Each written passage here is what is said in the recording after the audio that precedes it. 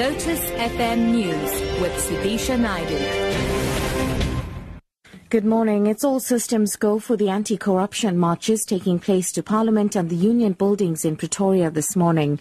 The march by members of faith-based organizations, youth, civil society and trade unions seeks to call on both government and big business to prioritize combating corruption and to ensure that perpetrators are brought to book. NUMSA General Secretary Ivan Jim and former COSATU General Secretary are expected to lead the Pretoria leg of the march. Several streets around the CBD will be closed off to traffic. Tshwane Metro Police spokesperson Isaac Mahamba explains. They are going to gather at Bikers Park, and from there they'll move towards the Union building. The streets that will be affected is Lilian Ngoyi, Francis Park, Nelson Mandela Drive, and Stanzabo Pape up until at the Union building itself. We are expecting a peaceful march, but on the same note, we are saying we jointly with the SAPS will be there to monitor the whole situation. The ANC Youth League in KwaZulu-Natal says it wants 40% of the ANC's councillors to be drawn from the youth. Political parties are preparing to contest the local government elections next year. The Youth League held a Freedom Charter Forum in Pietermaritzburg last night. Speaking at the event, Provincial Secretary Thanduxolo Sabela says they're ready to work with the ANC in delivering services to the people. We are saying that the Youth League of the ANC cannot just be volunteers for door-to-door campaign, EPWP. Youth of the ANC are ready to be councillors. President Jacob Zuma says if the world body fails to heed the advice of developing nations about the need for reform, South Africa may start a process of consulting before taking the next step. The theme of the 70th session of the United Nations General Assembly is the transformation of the global body, which is accused of being non-representative.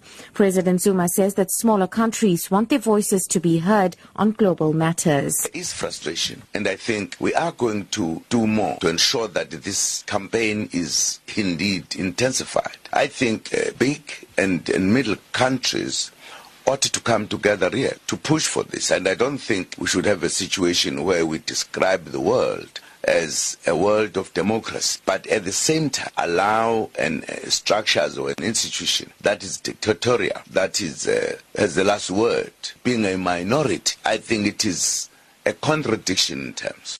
President Zuma says if developing countries are not heard, they will explore other avenues. I think we need to consult among ourselves.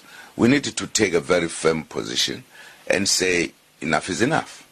Either they open up for the transformation, or really we say let us change the structures, if that means we need to change the structures.